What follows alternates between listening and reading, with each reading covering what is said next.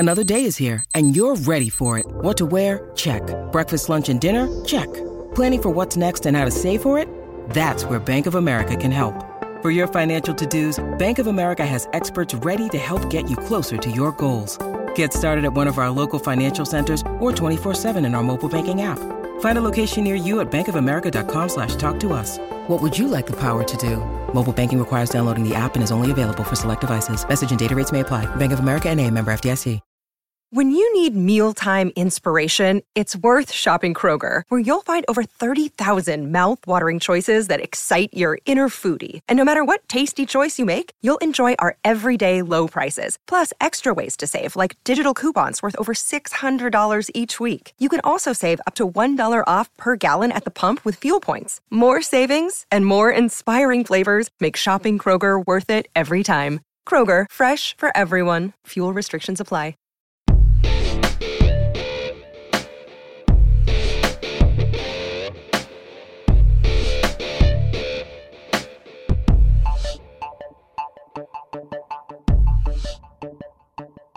Marcus, you know, it's always great whenever we have a member of the Rock and Roll Hall of Fame on the show. The fact that we are going to be able to talk to this Rock and Roll Hall of Famer and hear not only stories about his time with that band, but I'll be able to talk about what he's doing now and his beautiful music he's making still to this day. Well, it's even made more exciting by the fact that he's a member of one of my favorite units, the E Street Band. I'm talking about David Sanchez and his new album, Eyes Wide Open. Let's welcome David to the podcast. Hello. Hello. Hello. David, how are you? Hey, David, welcome, man. Hi, how you doing? How's the weather in Hawaii, man? Oh, it's another fabulous day. Did I get that? What island are you on? I'm on Kauai. That's the best island by far. By far. My 5-year-old loves the Big Island because the volcanoes are very active there, and he loves watching the lava tubes and all of that. Yeah. So he loves Hawaii. Yeah, it's a special place, man. No doubt. From where both of you at? We're near Philadelphia. Okay. Grew up in I'm Denver. just north, and he's just west. Yeah. Okay. In your early days with the boss, you used to come down this way and play little places like the Main Point. So. Yeah, we played there a lot. I love it too. And all through. It's a great music town. Yeah, it is. It really is. We played there a lot with early days of E Street Band. Yeah. And I played there a lot actually years later. At a place called the Tin Angel with Francis Dunnery. Oh, right. The Tin Angel's on Ray nice, Street. yeah. We worked together for maybe a year or two. Cool. East Coast doing house concerts and Tin Angel and places like that. Nice. But yeah, Philly's great. Great place to play. Woman, won't you take your anger out on the girl next door? Well, you've played with a lot of people besides Francis and that kid from Freehold. What is some of your favorite stuff from over the years? Before we talk about Eyes Wide Open, your latest album, I want to ask you a little bit about some other stuff. Yeah. You worked with people like Peter Gabriel and Sting and Clapton and Jeff Beck. What are some of your favorite things that came out of that experience touring with those guys through the decades? Oh, so many. My gosh. I mean, playing in a club in Philly is extraordinary, you know? I couldn't really say that, honestly. I can't think of one, specifically like one concert with one artist out of all the different artists that I've been able to work with where I just said, wow, this is it. This tops everything. Can't say that. I don't really have that. Because, again, I think it's all extraordinary. I mean, it's amazing to play in a place. On that, this is many years ago, I think it was the Amnesty International tour. And it was one that had Peter and Sting and Bruce and Youssou N'Dour. I was there. I saw that tour. That tour was, we went around the world twice in 2 weeks, something crazy like that. It was really wild, as a production as well. This is for all those people on death row in this country. It's called Red Rain. But we played in all these stadiums. We played big venues, you know? And the largest one, I think, was somewhere in South America. It was huge, like insanely big. You know, when you play, I mean, I played a lot of stadiums and arenas. Like, you know, you start playing clubs or like maybe 500 people, then it's 1,000 seats, and then it's a couple thousand, and 10,000 is an arena, and then 15,000 a stadium, and all that stuff. So having played all these different size rooms, from the largest to the smallest sort of bar, anything that's that big, like 10,000, 15,000, 20,000 people, Right. It's so big that it's small.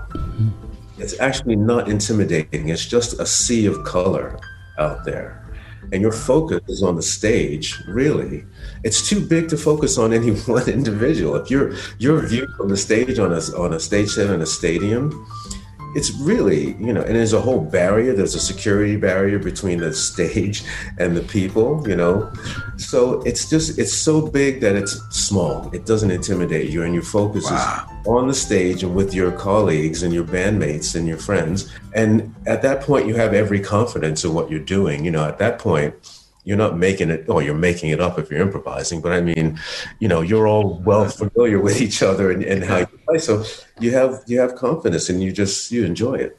It's exciting, but I'm saying that, it's equal in a small club. There's something super special about playing in a small place and having a great interaction, again, with your bandmates, whoever you're playing with, and the audience in the room. It's as wow a moment, as energy, as like, wow, there's, 15,000, 20,000 people out there. So that's what I mean by it's all special in its own way. You said something very interesting about looking out and seeing just color in a big crowd, because I know, as somebody who speaks in front of audiences, when I first started learning how to speak in front of audiences and gaining confidence, one of the things they told us was, look out there and pretend everybody's naked. It'll help relax you. And it's one of the ways to loosen you up when you're speaking. So I find it very interesting that you look at the big crowds as just color like that, and it relaxes you in that way, versus the way that I was taught as far as to relax in speaking in front of large groups. Yeah. Well, there's 2 points to that. One is I'm actually nearsighted. My vision, without my glasses, the world looks like a Monet painting. All very soft, it's all there, but it's diffuse, and which is good. But my vision for near things, like for reading, is excellent without glasses, right? And I love to read and all, so that's fine. But if I don't have my glasses on, it's all kind of very, again, like Monet. It's lovely. Cool. But when I play music, I either wear contact lenses, and again, my focus is like on the stage and where I'm at. So it's different in a club because you can actually visually make eye contact with another human being. They might be standing right there by your side. Exactly, It's really small. Yeah, the intimacy is totally different. I tell you, Francis and I did a bunch of shows at Tin Angel. He used to have a residency there. I loved playing there. The atmosphere, the energy in that room, and the people were all huge fans of Francis and some of mine, and we just had an amazing rapport as a duo. And the energy in that room when we played those songs, it was super special. I mean, you walk out of there feeling very, very satisfied, and you can feel all the love and appreciation in the room. But it's all good, big, small, in between. In your house, in your backyard. Yep. Well, you've traveled all over and played all over. I guess I want to know, we were talking earlier about the main point when we first started talking. How do you get around to the point where you're part of Western Stars, the most amazing album film project that I've seen in the last couple of years, working with Bruce? It was a phone call. I was at home and he called me on the phone and said, what are you doing? Are you home for a while? I'm doing this project, and it's not an E Street Band project, and can you want to come down for a couple of days and do a few songs? And I did. I was still living in Woodstock back then, and we used to live by car, maybe like an hour and a half away from each other, and upstate New York, and he's kind of in northern New Jersey, I think around Colts Neck or somewhere like that. Yep. Farmland. So that's what I did. I got in the car and I drove down, and I stayed there for I think I was there for 2 days, maybe 3 days. That's cool. And and we recorded, and it was great. Kind of completing a circle there, from your early days with the E Street Band, where you are ensconced in the Rock and Roll Hall of Fame as part of that world famous unit. Marcus is going to say, oh boy, here goes the key, because he knows that round for round, pound for pound, nobody in the known universe and beyond can top the amazing E Street Band. You're a fan. Oh, I get it. David, I got goosebumps having you on the podcast here. As a Philly kid who grew up as you guys were making it happen, it's just great to have you on. But thank you, man. It's my pleasure to be on. Spanish Johnny drove in from the underworld last night with bruised arms and broken rhythm and a beat up old Buick. But I don't think that circle, that project, Western Stars, is most likely not the end of what Bruce and I will do together, or what he will invite me into, or what I will invite him into. Wait a minute, was just me having a fangasm, dude. Hold on a second. Yeah, no, that's not a complete circle until we're both dead, until one of us or both of us aren't around anymore. That's true. Then I suppose you could say that some sort of circle has been completed. But yeah, I feel like that. I think you're out of the E Street Band when you actually pass away. Other than that, you're always sort of a part of it in some way. I had skin like leather and a diamond. He's continued to call me. I mean, got way before Western Stars. I mean, years ago when he did Human Touch and Lucky Town, I was on those records. Right. Someone I did an interview the other day. He said I was actually in Los Angeles doing a session for someone else. And his management or someone, the producer, tracked me down or heard I was in town. And they called me at the hotel and said, how long are you in town for? Can you, we're doing this album. Can you come by? And, I think I'm on both of those. Or one of them, Human Touch, Lucky Town. I think I'm on. Wow. Yeah, and Western Stars. Again, I'm always available for that. We've spoken about, actually, when I was there, I had a concept for a piece of music that really would just involve Bruce and myself. It's sort of acoustically based, acoustic piano, and I may do a string arrangement for it, acoustic piano, and Bruce playing acoustic guitar, but the way, how he plays guitar with like effects when he does his solo shows, right. He's got a whole sound effects thing. He's playing an acoustic instrument, but he's got all kinds of like time delays and different, Yeah, it actually has different setups for some of the different songs because of the feels they need. Something like Tom Joad's different than but I love that sound. I love what he does in that way. Mm-hmm. So it would be like acoustic guitar with effects, acoustic piano, and maybe I may, at the end of it, how it comes out, I may do a string arrangement for it. Something similar to like we did for New York City Serenade. Something like that. But that's a concept for the future. But I spoke with him about it. He said, absolutely, just let me know, So he's up for doing stuff. I'm always up for doing anything that he's involved in. It just takes a phone call. So. You're giving me, a fan, and listeners of the podcast insights on how these things come around or come together and how you guys interact. So you guys have stayed in touch pretty much on and off pretty much through the years. And how about with some of the other guys from the band? You still in touch with them? Well, we live all sort of scattered. I'm sort of probably more in touch with Gary. I just had a great conversation with Gary Talent maybe about a month ago now. He's planning a project for his foundation, Bruce's archives situation. And he asked me if I'm available to come. I think it's going to be sometime in the fall to do that. But and again, I haven't physically been part of the traveling band for a long time, but we don't sort of stay in touch so much by phone, email, and a constant thing. But the thing about that band, and especially the relationship between myself and Gary and Bruce and Vinny, if he's around, it's just sort of instantaneous. It's not something you have to work at to reconstruct, because we spent so much time together in our formative years, and it was so dynamic and what happened for all of us, not just Bruce, but for all of us. I always feel connected to them, whether I'm physically with them or not, and no matter how much clock time might go in between communication. It's just, it's like that. Wow. David Sanchez, our guest here on the Imbalanced History of Rock and Roll. I want to talk about your latest album and some of the other things that you've done. But we're going to take a pause for the cause that refreshes and head to Crooked Eye in Hepborough, where, they've got the cure for what ails you since 2014. David, if you like fresh beer, freshly made, whatever it is that you'd want in a brew, they make it at Crooked Eye. Great. That's great. Hey, Ray, it's been a really fun summer, and included in that summer fun is all the happenings at Crooked Eye Brewery over in the heart of Hatboro. So much going on, including the opening of the Crooked Eye Kitchen and the arrival of Salty Vets Barbecue. Matt and his team started small, but demand immediately outgrew what they'd done, so they've been making more to keep people fed over there.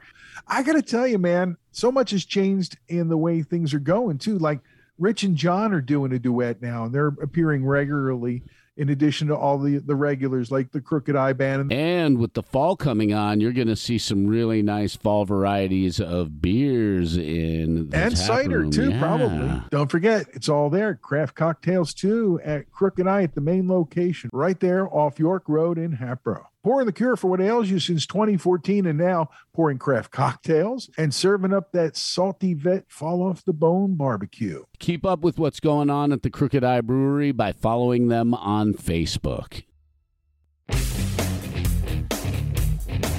Hello, Pantheon Podcast listeners. Christian Swain here to tell you more about my experience with Raycon earbuds. Our family now has 3 pairs of Raycon earbuds around the house, and my wife just grabbed a pair of the Headphone Pros to replace some headphones from a company that was double the price. And yes, she loves them. Now, if you haven't pulled the trigger on a pair of Raycons, or even if you have but you're in the market for another pair because they're just that good, well, now is the time to check them out, because they just launched their upgraded model of the best-selling everyday earbuds.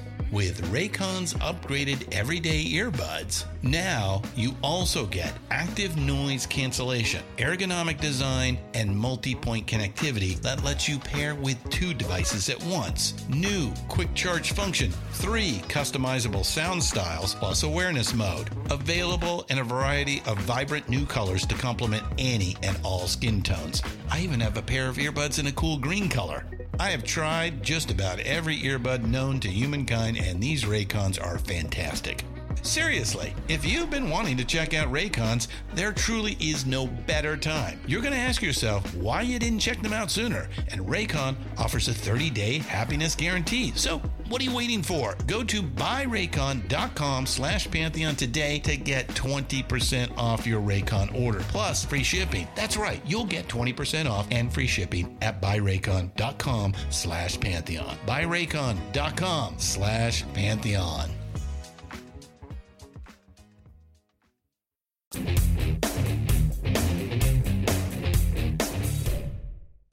We are back after that very tasty break with our friends at Crooked Eye. We are talking to David Sancious. He's got a new album out called Eyes Wide Open, which was released in March of 2020. We've had a chance to listen to it. It's a wonderful album. There's beautiful music abounding throughout the album. The last album you released was an album in 2007. Why did you wait 13 years between releasing albums, and how did Eyes Wide Open come to be? Okay, well, first of all, tell me the title of that 2007 album.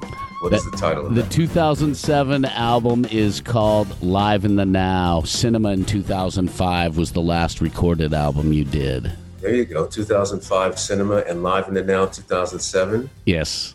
All right. Okay. I asked you because I don't actually remember myself. That's why I asked you. I want to be sure where I am. Okay. Who came first? Because Cinema and then Live in the Now. Why did I wait that long? It's not that it wasn't a conscious, hard decision to wait that long. That's just the way my life unfolded. Is the real easy answer. My work life and everything else just became it just took precedence over making records for a while. But all in that 12-year period of not putting out an actual record, I continued to record the whole time. I had a studio. My studio space in our previous house in Woodstock was very large. It was the size of a professional, like a small A room or a B room in a studio. It was fantastic. It was the whole bottom level of a 3-story structure in the country in Woodstock. So, and I had it really done like totally professionally, a professional console. We had a drum kit, a stage setup, a whole guitar station, a 7-foot grand piano, a keyboard station. It was really fantastic. Cool. So what I did was on my own, when I came home in projects like, say, oh God, I don't know, let's go back to even studio days, to be honest. Let's go back to the 90s, early 90s, 91, when I started touring with Sting. Okay, that was a long project, but we used to work in blocks of about 6 or 8 weeks, like 2 weeks home. And then he'd put you on a plane and send you back out. So all in that period, what I was doing was putting the studio together. Actually ordering gear and getting people in and do it together. And Vinnie Colaiuta, bless his heart, I used to love watching him at sound checks tune his drum kit, because Vinnie's ear is so deep. He tunes to different chords, and he is very specific. And I would be like doing something on the piano, and he would identify the chord I was playing without being anywhere near an instrument with pitch. He could just tell, yeah, that's a C, that's a dominant 7, that's a B flat on top of it. And he'd say, hit a B flat for me. And he would tweak it like that, So his drum kit then, he was playing Yamaha back then. I'm not sure what he's playing now, but he had this amazing Yamaha drum kit. And I said, look, I'm putting a studio together in my house. I got a great space and I want to have a drum kit. Like, what do you recommend? And he said, I liked his kit so much. And he said, look, I'll get you a copy of my kit. So he got, and that's so cool. That's true. And he was using back then, it wasn't a double bass drum kit, it was a double bass drum pedal. It was one bass drum with a double pedal. And he had this array of tom-toms, and he had 2 hi-hats.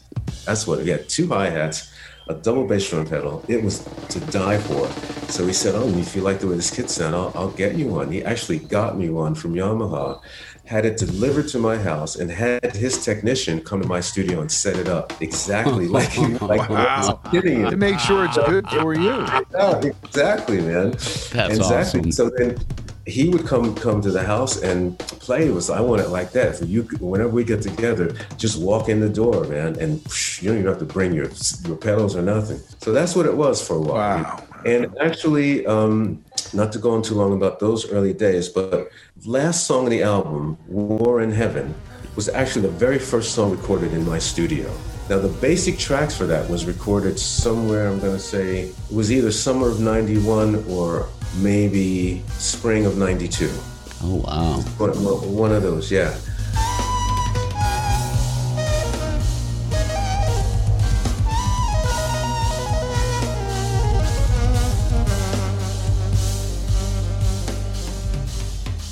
And it was just me and Vinnie. And Vinnie used to live in Connecticut those days, going on his way to Philadelphia to visit his mom. And where I was in Woodstock, where he was in Connecticut, was really close by a car. So he said, I said, what are you doing? I'll come by the house on my way. I'll stop at your house.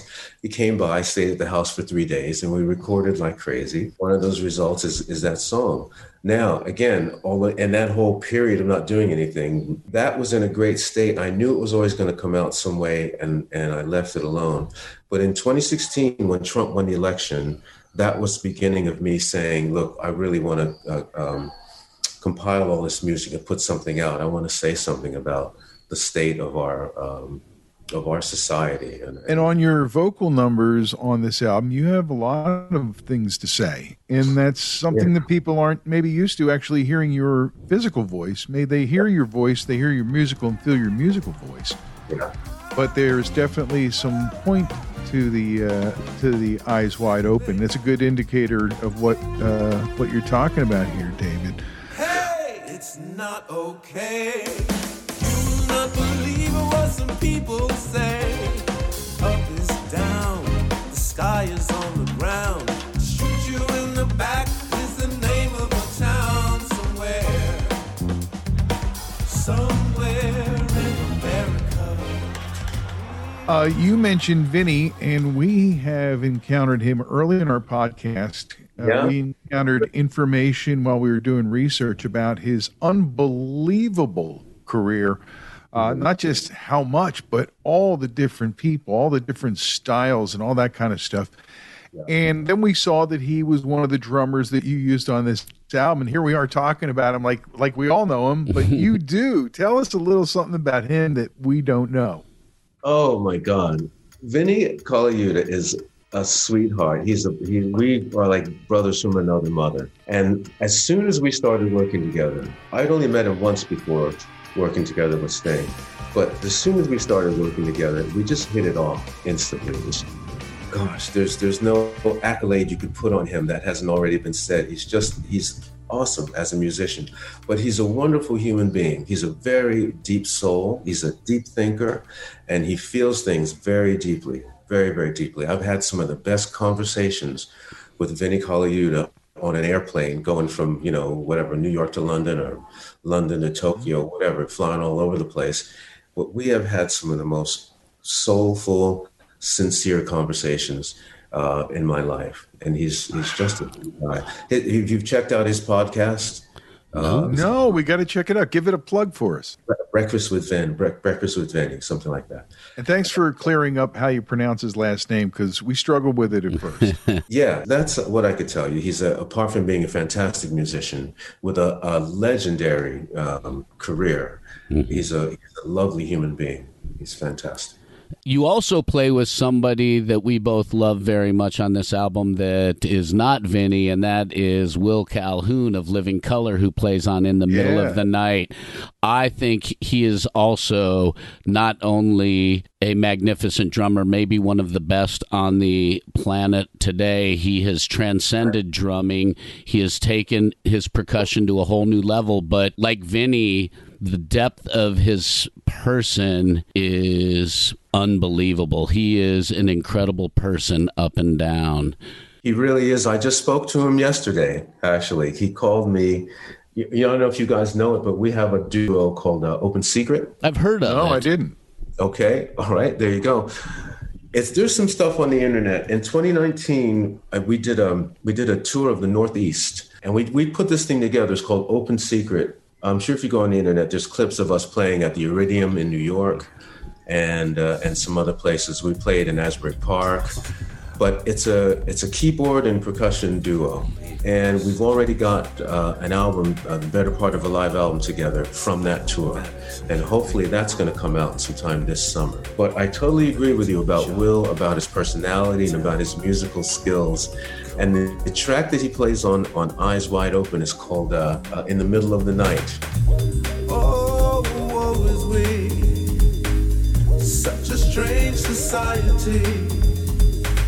I bow my head and bend my knee. In the middle of the night, I don't sleep so well. Refugees and immigrants, politicians and presidents, making laws that make no sense. In the middle of the night, we don't sleep so well. I used to dream so peacefully. Once upon a time, everything was fine.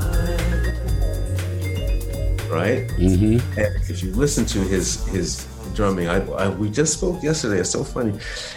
I said, Will, and he had just seen the video for it. And again, I don't know if you guys know it, but there's a video that I did for the vocal songs for Eyes Wide Open, In the Middle of the Night, and Urban Psalm number 3. And if you go to, there's a YouTube channel that they started for me. And they're there, and they can also see them on my site, davidsanchez.com. The basic thing about a man is not his specificity, but his fundamental. Not the texture of his hair or the color of his skin, but his eternal dignity and worth. May I walk the streets alone, free from suspicion. If you change your mind, maybe in my lifetime. But It's good that you let people know these things so they can go find them when they're done listening today. Yeah. Cool. So Will plays on this song In the Middle of the Night. And what he did was, when we recorded the song, I wrote it, and he overdubbed on it. But because I wrote it just on my own, I did the keyboards, and I wrote to a drum loop. But I said, Will, I didn't really want loops on this. I want some real, stuff. But he heard the loop and how it was working with the song. And it was kind of it's a hip hop loop, but it's very empty. It's not a lot going on, it's rhythmic. And he said, man, I'm digging that. Why don't I just play over top of that? So what he did was, leaving space for whatever good the loop was doing in the song, he played bass drum, hi-hat, and cymbals. There were like 3 cymbals and occasional tom hits. Making laws that make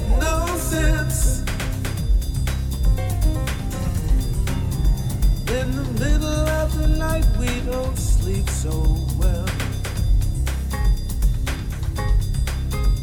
In the middle of the night we don't sleep so well. In the middle of the night we don't sleep so well. But what he did on the cymbals was he went to town. It was like he played this Malian kind of like groove. You know, he spent a lot of time in Africa and studied in Mali and with these master musicians.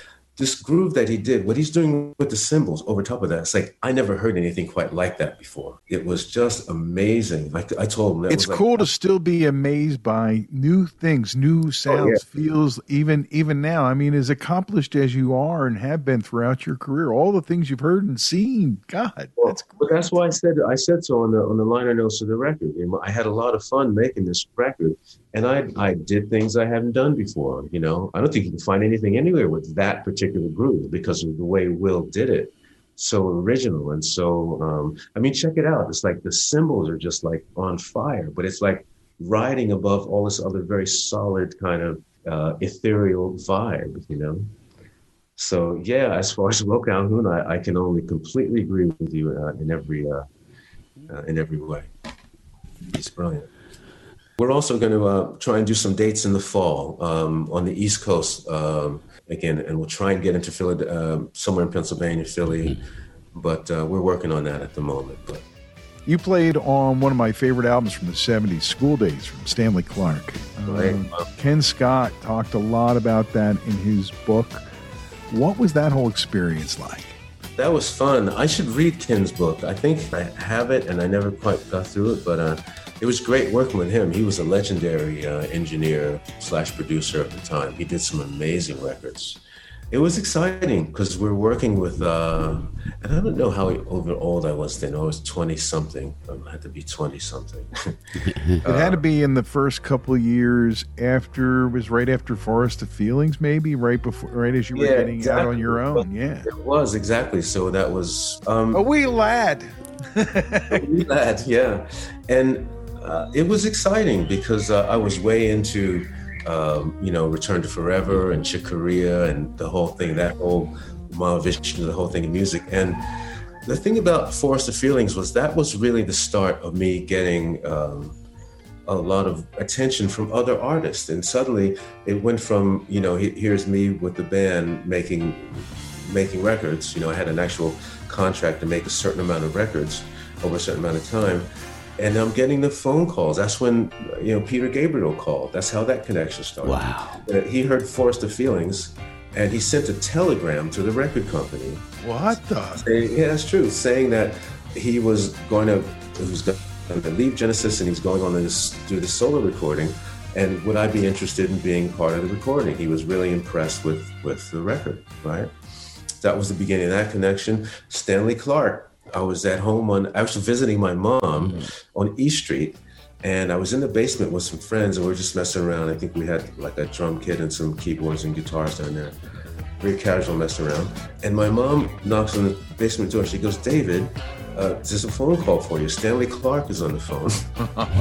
Yeah, really. You don't hear that every day. Yeah. But and then, that and gosh, Lenny White. And the Stanley connection came through Lenny White, actually, because Lenny White called me to do his solo album, Venusian Summer. And I think Stanley heard that. I have to go find it now. Yeah. Okay. Wow.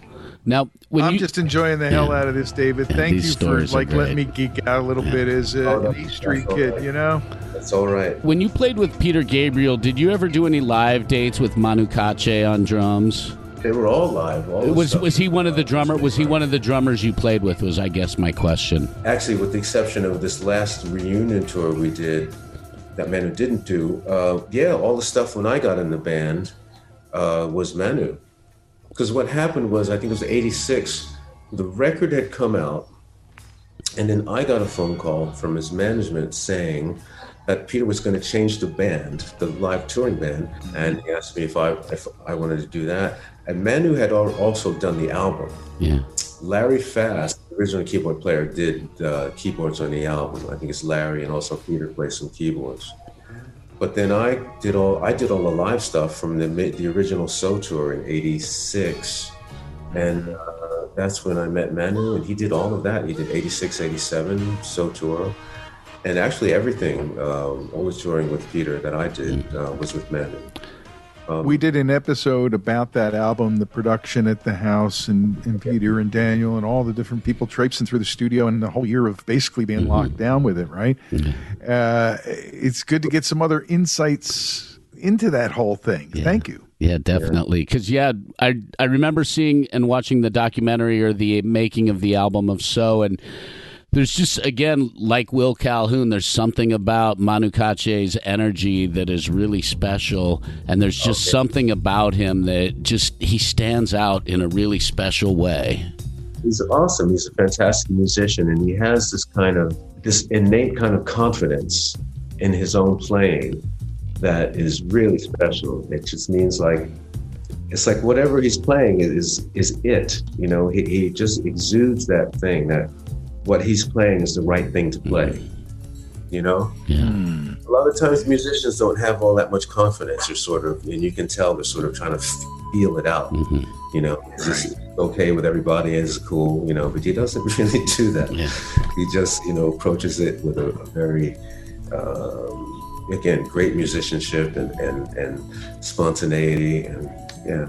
I mean, I've been really blessed. I mean, there's nothing negative that I could say about any of the people that we might be talking about in terms of, colleagues or bandmates, because I've been blessed to just work with some amazing musicians. Well, I can tell, man, and part of it's you. You are one, I can just, from talking to you at this list a little bit, you're one of the most chill people I've ever met, really. And by the way, not to embarrass you, but you are extremely handsome. I just want to say the Dorian Gray reference in Eyes Wide Open isn't lost on me. Because at one point I went, I wonder if he's got a painting in the attic, because he looks so you look younger than What are you talking about stuff on the internet? What are they saying about me on the internet? No. I must have a Dorian Gray thing in my attic. No one said that. That was my thought. Was, man, he looks, because you're very youthful, and I guess being in the kind of atmosphere that you've been sharing will make you keep you young, however you want to put it. Yeah, that's a part of it. I have the good fortune to live with a wonderful woman, my partner for 24 years, and sweet. She's a big part of why I'm in good health, relatively good health at 67. Yeah, I mean, I think it's also a lot of years. It's the culmination of a lot of years. I sort of got on a good track relatively early on in my life. By the time I was in my, I started doing yoga in my 20s, and tried for years and years to learn tennis until I actually finally did. And, but does anyone really learn tennis or golf? I mean, you play it, but people do. What they don't tell you when you're younger, when you're in school, they don't tell you that you're going to have all sorts of issues at a certain point, just because you've arrived at a certain point. Yep. It's not everybody's, right. Not everybody gets there, There you go. Too true.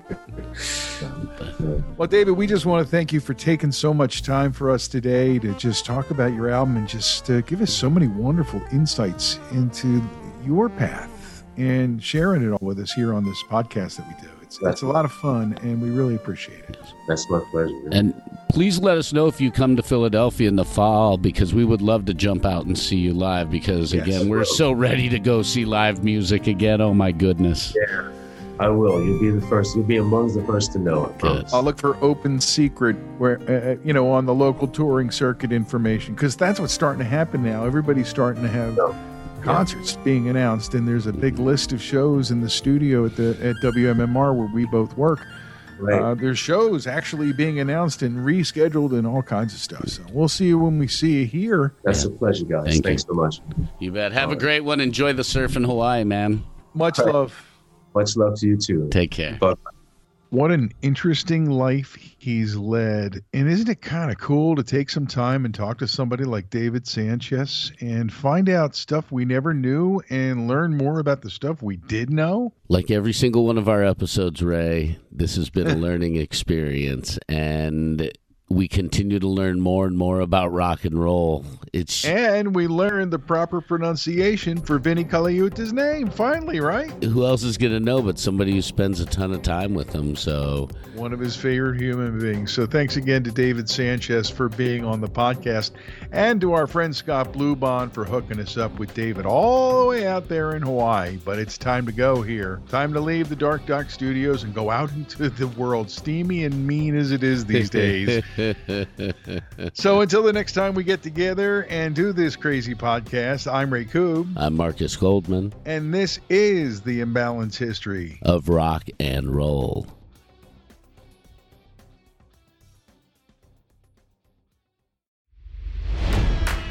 It's NFL draft season, and that means it's time to start thinking about fantasy football.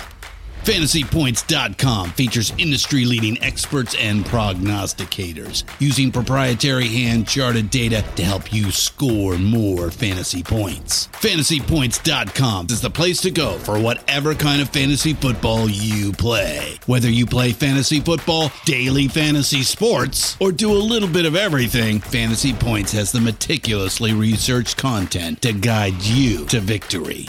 And why wait for the fall? Fantasy Points also covers the new spring football league, the UFL.